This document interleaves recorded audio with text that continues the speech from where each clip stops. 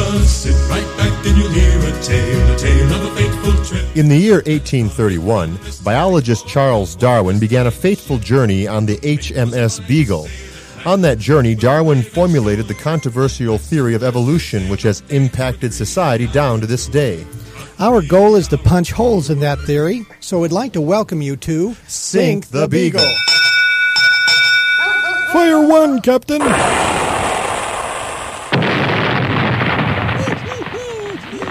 Attaboy, John. That was right on the target. Thanks, Stan. I'm John Kurlinski. I am Stan Hudson. We want to welcome you to another fun episode of Sink the Beagle, where we take lighthearted looks and pot shots at evolution and try to upbuild the concepts of creation in the minds of the listeners. We use smart bombs, too, because we're smart here. And we know how to bomb. We regularly bomb on Sink the Beagle. Actually, Stan, we want to take a topic that hasn't been explored too much in our current culture, actually, but it's a topic that they're trying to put on a scientific foothold. It's a recent study I've seen, and I wish I could quote the author. If you email me or check us out at Sink the Beagle, you can basically, we'll give you the source. I forgot on the CD, and the CD's at your house, Stan. Oh, good. But here's the point. There was a study done, and there was a link. It's always been assumed, but never been proven scientifically or measured scientifically. Okay. And that is the link between someone's worldview and their view of morality, or how we ought to live, especially on this report was done a view of even sexuality. Morality being one's idea of what is right and wrong, what constitutes proper living and proper moral behavior or acceptable behavior. Okay. And they wanted to know does your view of origins, your worldview, impact that? Well, duh, you would think it would, but I assume that's where you're going. Yeah, they never studied it, so no one could say definitely it does. It's kind of a hunch that a lot of people had. Well, there was a scholar who did a doctoral dissertation on it, and he basically gathered a bunch of questions together that related to our philosophical belief of our origins. Whether we were evolutionists or creationists or theistic evolutionists. I don't know if he broke it down quite that fine, but basically it was evolution versus creation. Okay.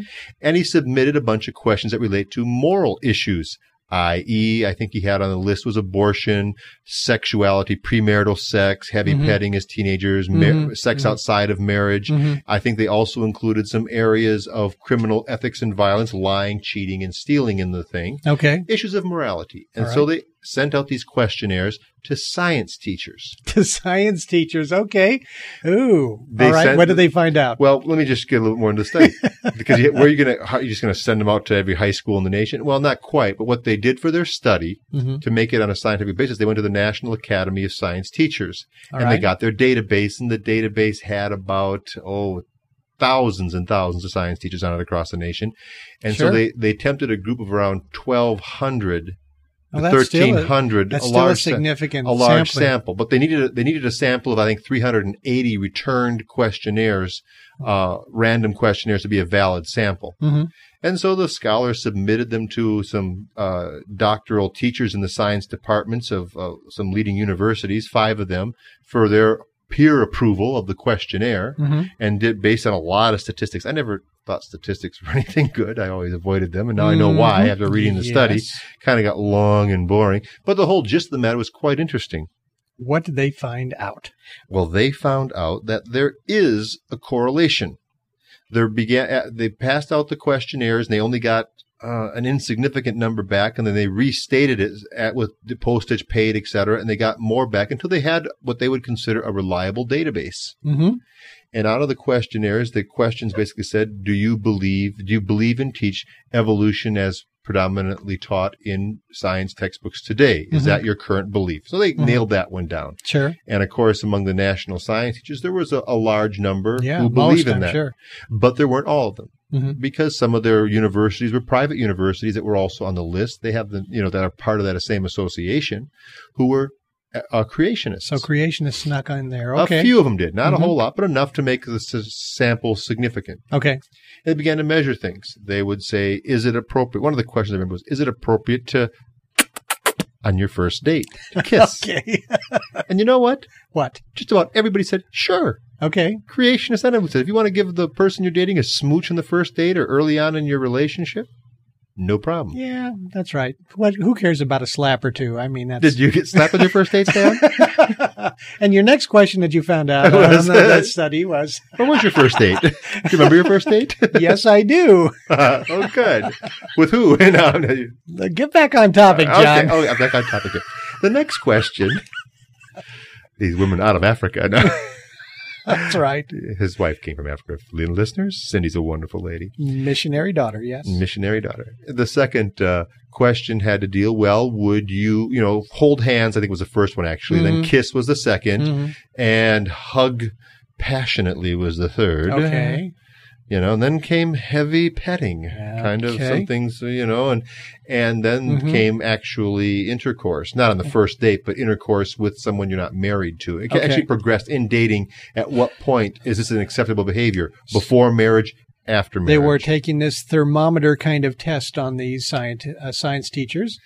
And they discovered that your belief on whether you believed in evolution and creation also had a corresponding level of morality. Okay.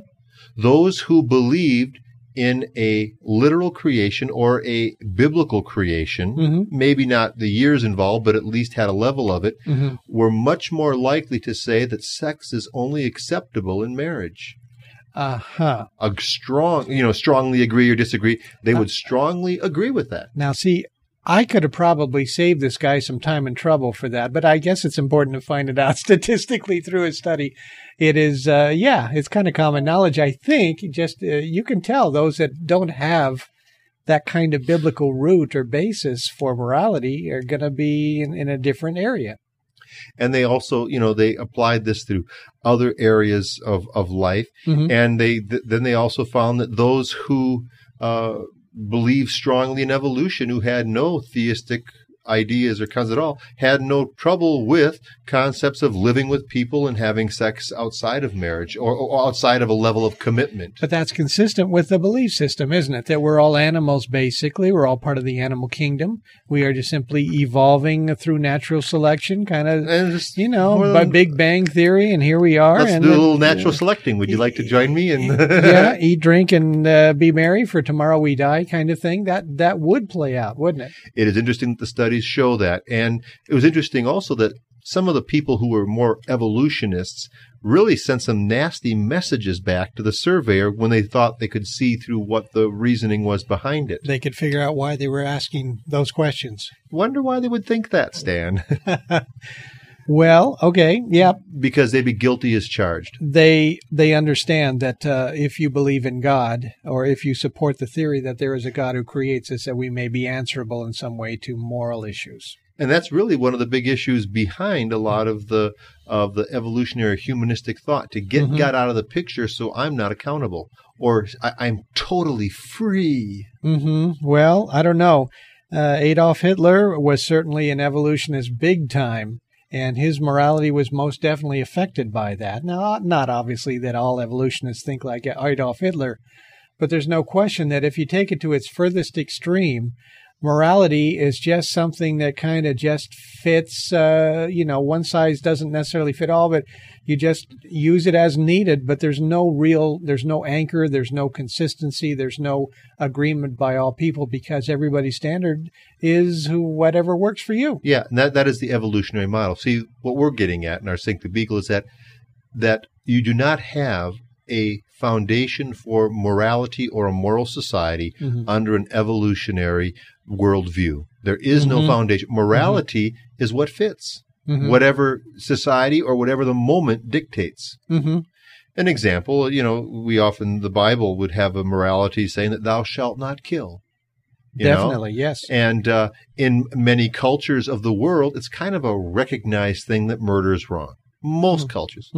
And incidentally, the Hebrew word is thou shalt not murder. Murder. And if you put it with the Ecclesiastes, there's a time to kill. There are times when it's appropriate in biblical understanding to take a life, but to murder is not acceptable. Is an immoral act according to Scripture. Well, it's interesting. If you follow evolutionary thought, anything goes to a degree. And in some cultures, you could say to an evolutionist, well, in some cultures we're told to, biblically based ones say love your neighbor. And in other cultures, not so much today in this world, but 100 years ago, it was okay to eat your neighbor. Cannibalistic cultures that practice right. cannibalism. Not many today in the world. Maybe a few in some I'll remote islands. I'll take my neighbor on rye with mustard. Mustard, yes. Neighbor on rye. A little parboiled, Parboil them, please, and grill them. Put them in the pot. Must have been evolutionists. Must have been evolutionists. Well, they certainly weren't creationists as in the having biblical a biblical sense, right? And so they were able to correlate these sorts of things. And that's what is interesting, that's a teaching throughout the scriptures. When you don't have a home base that's outside of your experience and existence, when you don't have a worldview that encompasses something bigger and brighter than better than yourself, you kind of end up with what our torpedo text says. And it's found in the book of Proverbs, chapter 17, verse 20. You got that for us? Yes, it says, "He who has a deceitful heart finds no good." He who has a deceitful heart. And actually, I like another version of it. It says, he who has a crooked mind finds no good, finds nothing in which to base good on as well as act good on. Cannot find a basis for morality or for what determines good or bad if his mind is warped. That's where we kind of were going when we were talking a few weeks back on Romans chapter 1 about the perverted mind, the depraved mind. The ones that, and it says that they get that way because they retain no knowledge of God. They don't want to retain a knowledge of God, I think it says. So this scientist, which actually is he was kind of a theistic scientist, he was a God-believing scientist, wanted to quantify and see, are those biblical maxioms so? Are the revelations so when it comes to what is considered common, acceptable morality, even in our society, even in evolutionary kinds of societies? So do you think that, and I think what you're leading at here, John, is if you have a society that promotes evolution as the worldview that everybody should have. Or humanism kind of deal. Yes, yeah, and our young people get it from these science teachers or whoever teaches them on the subject of where they came from, i.e., pond scum. It affects, you think, their moral standards or moral behavior, and you think we would see an effect in the nation as a whole? I would think so. I would think that's one of the major reasons for breakdown in a nation when evolutionary thought is taught alone, because it divorces life from morality. Life exists. It just happened.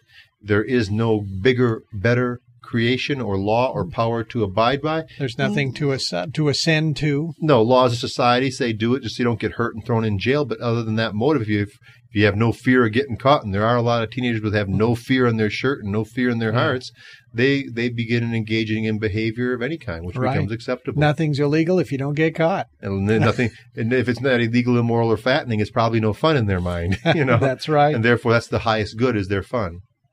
Well, okay. So again, Genesis affects our thinking on even morality. On society. And evolution has had its impact on society. Well, I look at, we had the current Gulf War II sort of deal, the Operation Iraqi Freedom, whatever name you want to give it. But the whole point was that the countries that opposed it going into it are interesting countries. It was France, Germany, and Russia. And in Europe, they are the most post-Christian countries. In other words, at one time, they had strong national churches with strong moral beliefs. Lots of church attendance and so on. And now they're almost vacant. Their cathedrals are empty, and they have no trouble leaving a dictator like Saddam alone. They didn't have anyway, for the sole purpose that just given enough weapons inspectors, given enough time, he'll start becoming educated and come around to a higher morality.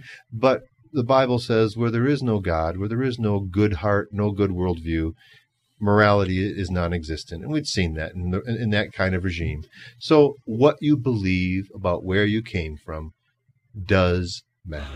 Thanks for listening to Sink the Beagle. If you have comments, questions, or requests for Dr. John or Dr. Stan, you can email them at hudaho@mindspring.com. That's Hudaho, Hudaho, @mindspring.com. Be sure to listen in next time to Sink the Beagle. So join us here each week, my friends. You're sure to get a smile from 7 stranded castaways here on Gilligan's Isle.